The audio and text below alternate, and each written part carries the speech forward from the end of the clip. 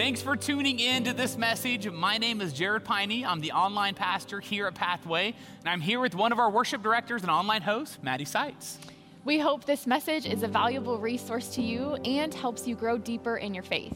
If you consider yourself a Christian and this message blesses you, I hope you'd consider giving back to us at Pathway so we can continue connecting all people to Jesus and helping them become his fully devoted followers. Learn more at pathwaychurch.com/giving. And if you decide to take a step in your faith after the message today, simply visit pathwaychurch.com/next so we can help provide you with resources and partner with you in this journey.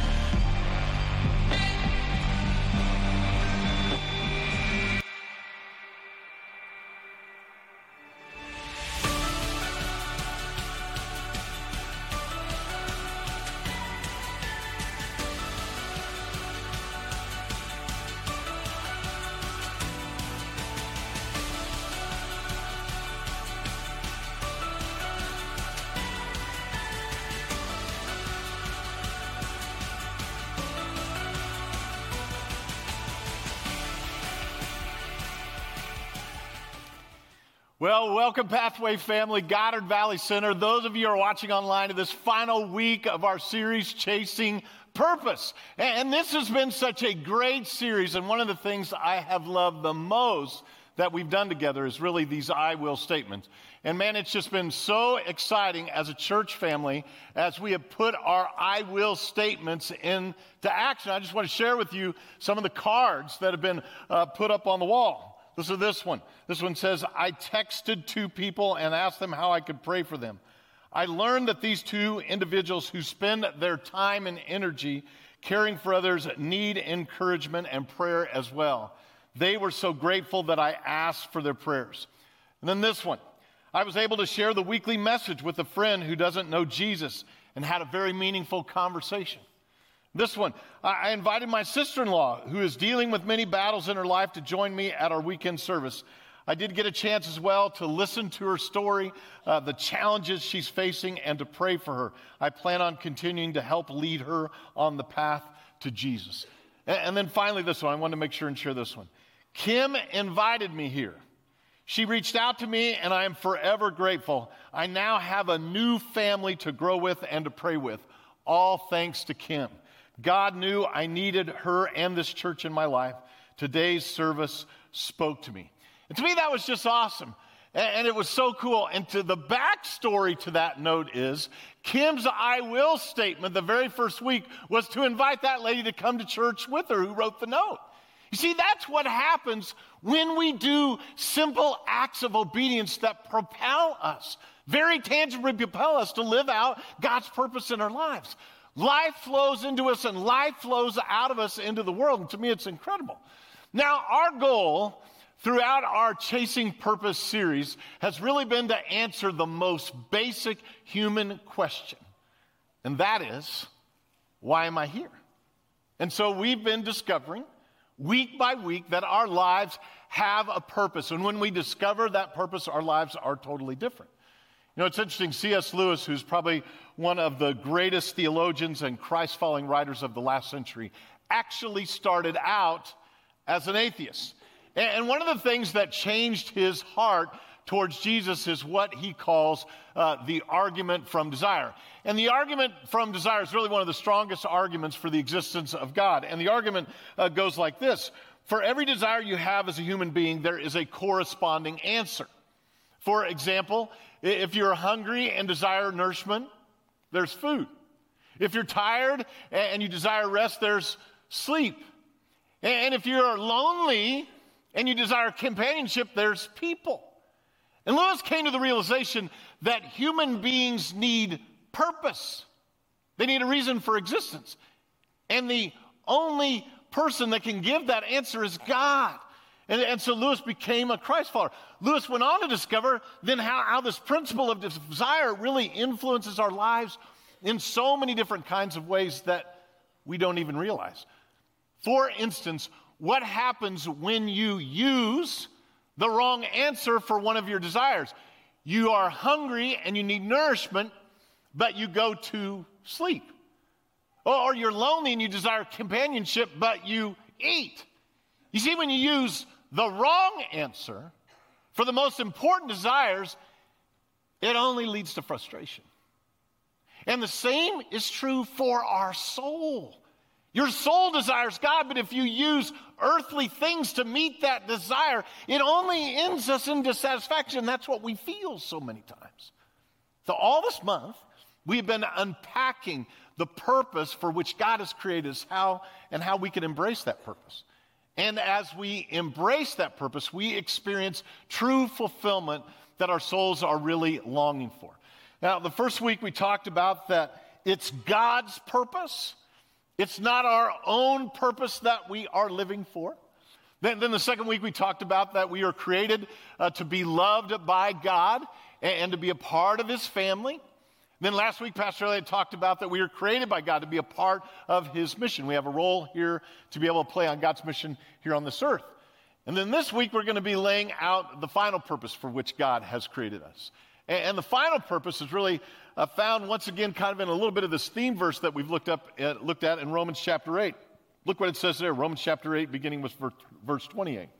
It says, "And we know that in all things, God works for good for those who love Him and who have been called according to His purpose.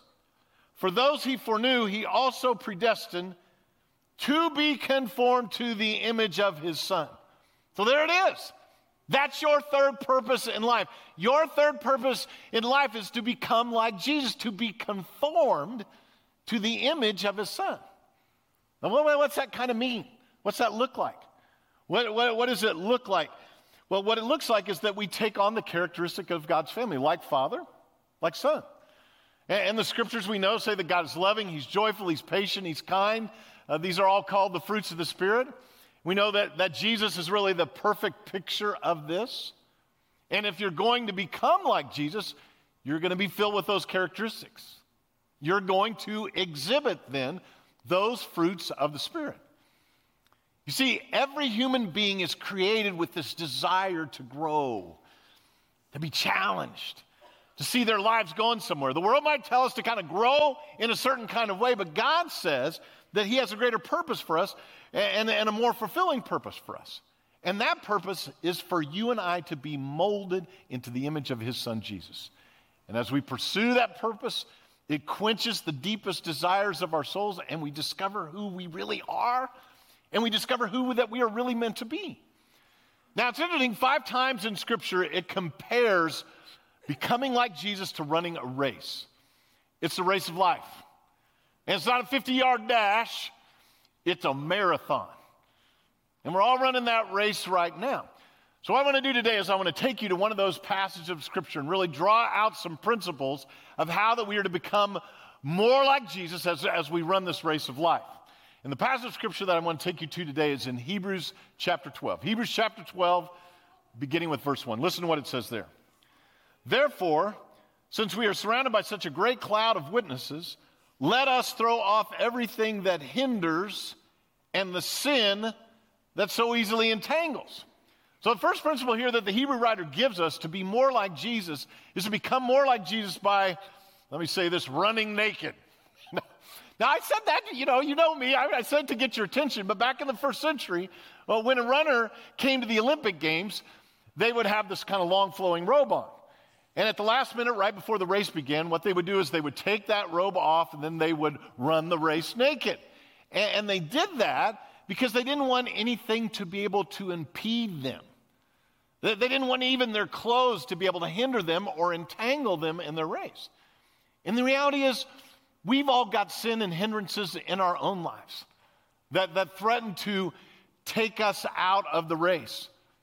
And so I want you to think about that for a moment. What are some of the things in your life that might be hindering you or entangling you in the race to become more like Jesus. I mean, some of those things could even be good things. I mean, maybe for you, it's a relationship that you put above God, a relationship with a boyfriend or girlfriend that ends up superseding your relationship with your Heavenly Father. Or maybe for you, it's a possession. I heard someone once say, if you own something, but if you're not willing to loan it to someone, it owns you. And that kind of stuck with me a little bit and helped me kind of reevaluate my possessions. You know, Jesus himself said, don't store up for yourselves treasures on earth. And Jesus said that because he knows that when we run our race with our hands full, we've got our hands full of all these things that we have and that we own, what happens is it weighs us down. It weighs us down with worry and anxiety. What does it do? It ends up hindering us in our race. Or maybe it's something that's not hindering you. Maybe it's actually a sin that's entangling you. Maybe it's lust. Maybe it's greed. Maybe it's pride. It's alcohol. It's gluttony. It's some kind of sin that's entangling you and tripping you up in your race. So think about that really for a moment. What are the good things that might be hindering you, or the sin that might be entangling you that is keeping you, holding you back in your race to become more like Jesus? You see, the reason God wants you to become more like Jesus is because he knows actually how you're most fulfilled. He's not trying to take anything from you. He's trying to give you something. He knows how you function and how you work the best. He wants to be able for you to be able to operate in the way that you are most fulfilled. And he knows as well, as you look more like Jesus, you will more powerfully fulfill his mission because you're more of an embodiment of what he looks like here on this earth. So the question becomes then, if we've got these things that are hindering us, we have sin that are entangling us, all of us do, how can we throw these things off? How can we throw these things off that are hindering us and entangling us? Well, the way that we do that is by confession of our sin. And the mechanism that God has given us to throw things off that are hindering us and sin that is entangling us is confession. 1 John 1:9 says, if we confess our sins, he is faithful and just to forgive us our sins and to purify us from all unrighteousness. When we confess our sin to God, we're throwing it off. That's what we're doing. We're freeing ourselves. We're freeing ourselves from those things that are hindering us and holding us back. But you know the problem that we have. We have a problem. The problem is that we tend to hold on to those things. We hold on still to those things. And we let the guilt of those sins cripple us. So here's what I want to really strongly encourage you to do. I want to strongly encourage you not only to confess your sin to God, but also to confess your sin to another Christ-following friend. It's kind of like what happened in my men's group the other day. A man shared really in tears that pornography had gotten a grip on his life once again, but it was so powerful to watch as he was vulnerable to be able to confess that sin to others, how the power of sin and guilt in that room just began to disappear. Because confession takes the power out of sin. And in that moment, we were able to reassure this man of God's forgiveness. I mean, we were able to reassure him of our love for him, and we were able to encourage him on in his commitment that he made to be able to be free. It's really kind of exactly what the scripture talks about in James chapter 5, where it says, confess your sins to each other and pray for each other so that you may be healed. You see, confessing your sin is powerful in terms of helping you to be able to become more like Jesus and ridding yourself of anything that's hindering you or entangling you in your life. You know, there's an ancient story of a young soldier who fled the battlefield and was caught. He was brought before the fearless warrior Alexander the Great. And with a huge bark in his voice, the great Alexander said to this young man, "What's your name?" And the young man hung his head and quietly said, "Alexander." And the great Alexander yelled back, "What is it?" And this boy, he just kind of shamefully said, "Sir, it's Alexander." And in that moment, Alexander the Great, he stood up and he pointed his finger at that young boy and he said, "Change your name or change your conduct. Change your name or change your conduct." And I say to you today, Pathway family, Jesus' call to you and I, if you are a follower of Jesus, is the same. Change your name or change your conduct. His call to us is to be able to be striving to be conformed to the image of his likeness, to throw off those things that are hindering us and entangling us so that we can become more like Jesus. Amen? Amen. That's what he wants. Now let's move on. Second principle that I want you to see out of the passage really comes next in our scripture, and it says there, and let us run with perseverance the race that is marked out for us. So second, become more like Jesus by persevering through the uphill climb. You know, the reality is when you're running the race of the Christ-following life, it's not easy. There's obstacles. There's adversity.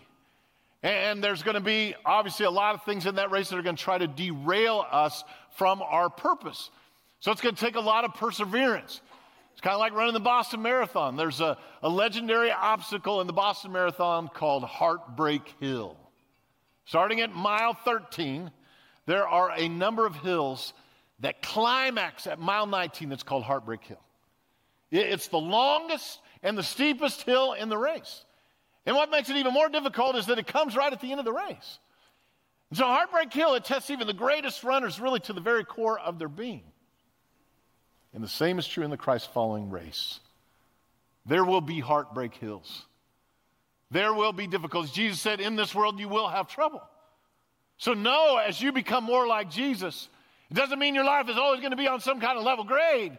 There's going to be some heartbreak hills, things that are going to rock your world, that are going to be hard, that are going to be difficult. Interesting what the scripture says. 1 Peter chapter 1. It says, in this you greatly rejoice, though now for a little while you may have had to suffer grief in all kinds of trials. These have come so that your faith of greater worth than gold, which perishes even though refined by fire, may be proved genuine and may result in praise, glory, and honor when Jesus Christ is revealed. So know, as you persevere through the midst of whatever difficulty you may be facing today, God's going to use it. He's going to use it to be able to mold you and to shape you to be able to look more like Jesus. You know, when I was writing the message this week, I started thinking about really my own uphill battles with depression and anxiety. And I can remember different seasons just feeling like it was never really going to get any better. And I couldn't see anything good coming from these things that were going on in my life. But the longer that I've struggled and the farther down the road I've gotten, I can see how God has used this difficulty in my life to be able to change me and to continue to change me. I can honestly say I'm a different person. I'm a different leader because of the pain that I've been through. I feel like I'm more empathetic now. God's forced me to be more humble. I'm more accepting of other people's counsel. And I think God's taught me just in a crystal clear way the necessity of other Christ-following people in my life, that I need community. Sound familiar? That we all need community? But you see, God didn't waste my pain. Because I persevered through the uphill climb, He used it. He used it to strengthen me, to shape me, to be able to make me a better leader, a better husband, a better Christ-following person, and become, ultimately, more like Jesus. So become more like Jesus by persevering through the uphill climb. All right? Well, the final principle I want you to see in this passage is really in the next verse. It says there, fixing our eyes on Jesus, the pioneer and the perfecter of faith, for the joy set before him, he endured the cross, scorning its shame, and sat down at the right hand of the throne of God.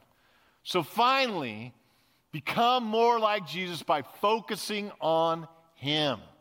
The way we become more like Jesus and have the strength to be able to finish the race is by focusing on him. So spend time every day focusing on Jesus. And the reason that's important is because you will become whatever you focus on. So if you want to become like Jesus, you're going to need to think about it. The reality is we become whoever we spend the most time with. If we hang out with people who have no ambition, we become like a person who has no ambition. If we hang out with people who are critical, what do? We become critical. Whoever we spend the most time with is who we're going to become like. It's kind of like the old saying goes, you can't soar with the eagles if you're running with the turkeys. So the key then is spend time every day focusing on Jesus. In the old school, we call this having a daily quiet time. That's how we talk about it. Take some time every day to spend with Jesus, spend time in prayer, spend time in Bible study, every day focusing on Him. And that's why we have the daily devotionals here at Pathway. We want to give you an easy structure every day to be able to spend time with Jesus, because we all need it. So spend time every day with Jesus so you'll become more like Him and have the strength to follow Him. You know, I love the story about Rick Hoyt. Rick Hoyt is an Ironman triathloner. And what's so incredible about Rick is that he's totally disabled. And the only way Rick is able to finish a race is because his father, Dick Hoyt. You see, Dick swims 2 miles in the open sea, pulling his disabled son, Rick, behind him in a boat. Then Dick takes Rick out of the boat, he carries him to a bike and pedals him for 100 miles with Rick on the front. And then it's Dick who takes Rick off the bike, puts him in a special made cart, and pushes him for 26 miles until he finishes the race. You see, here's the deal. We're all like Rick Hoyt. All of us. None of us can run the race on our own. We are completely incapable of finishing this race that we're in on our own power. Doesn't matter how determined we are. It doesn't matter how committed we are. We can't do it. The secret to finishing this race and becoming more like Jesus, it's not a matter of trying. It's a matter of trusting. It's a matter of keeping our eyes fixed on Jesus. You know, I have to tell you, the most life-giving part for me, really of this whole series personally, has been as I've lived out those I will statements. I'm telling you, every week it's just so energizing for my soul, as just in a very concrete way that take steps of action. And it was interesting the other day, I had a conversation with a lady in our church family by the name of Anita Bookout. And Anita is a social worker at Via Christi St. Francis. And Anita told me that the most underappreciated people at the hospital that have been working throughout this pandemic have actually been the housekeeping staff. They are the people in the hospital that nobody sees, that nobody appreciates, that really, for all practical purposes, have been invisible. Have you ever felt that, God? Felt like you were invisible, like no one sees you, no one notices you, wondering if what you do really makes a difference? Well, that's the way that many of these people feel. So Anita had the idea of providing lunch and honoring this team of people. And I said, well, I'd love to help organize something for a group of people like that. Well, she said, we're probably going to have to get permission from somebody at the hospital. But she said, the good news is my sister's the COO. So Anita, she made a quick phone call to her sister. She got permission to be able to have this party. And so Anita, myself, my wife Chris, and Anita's friend Diane decorated their break room, and we provided lunch for the 106 housekeeping staff who work at Via Christi St. Francis. It was awesome. It was awesome. It was awesome, but I told them before that lunch that we were from Pathway Church and that we see them and that we see all of their hard work. We see their sacrifices and we appreciate them. And man, and they just clapped and they were so thankful that we were there. And even some of them said that this was the only meal they were going to eat that day. And as I drove away that afternoon, man, it just gave me so much joy and so much deep satisfaction. Helping this unseen group of people know they are seen. Know that they are appreciated. And that God sees them. And that He loves them. I mean, it was awesome. It was exactly kind of like one of the men on our elder team described it to me the other day. It was kind of crazy. He said, living this kind of life is like riding a Harley Davidson motorcycle at 100 miles an hour naked. Now, I'm not sure how he knew what that felt like. But it sounded to me dangerously exciting. You see, as we live out God's purpose in our lives, it's dangerously exciting. It's what our souls long for. It's what we're created for. And so as we close, I want us to sprint forward, Pathway family. I want us to sprint forward to chase our purpose, to chase our God-given purpose and embrace this dangerously exciting life that He has for us. And so here in a few moments, your campus pastor is going to come and lead you through a prayer commitment that we're all going to do together. Then after that prayer, we're going to sing a closing song, just celebrating all that God has done as we've taken some baby steps and some fresh ways to be able to live out His purpose in our lives. And so let's pray together right now, and then your campus pastor is going to come. Well, Father in heaven, I just thank you so much for the glorious, glorious purpose for which you have created us, God. And thank you, God, so much for how that we can see it laid out so clearly in your word. And God, I thank you so much for in some fresh ways how we've been able to step in and live out our purpose in some fresh ways over these last 4 weeks. And God, we want to continue to do that. We want to continue not just to know something about your word and about your will, but we want to do it. We want to live the dangerously exciting life that you have for us. God, we love you, we bless you, and we pray all these things right now in Jesus' name. Amen.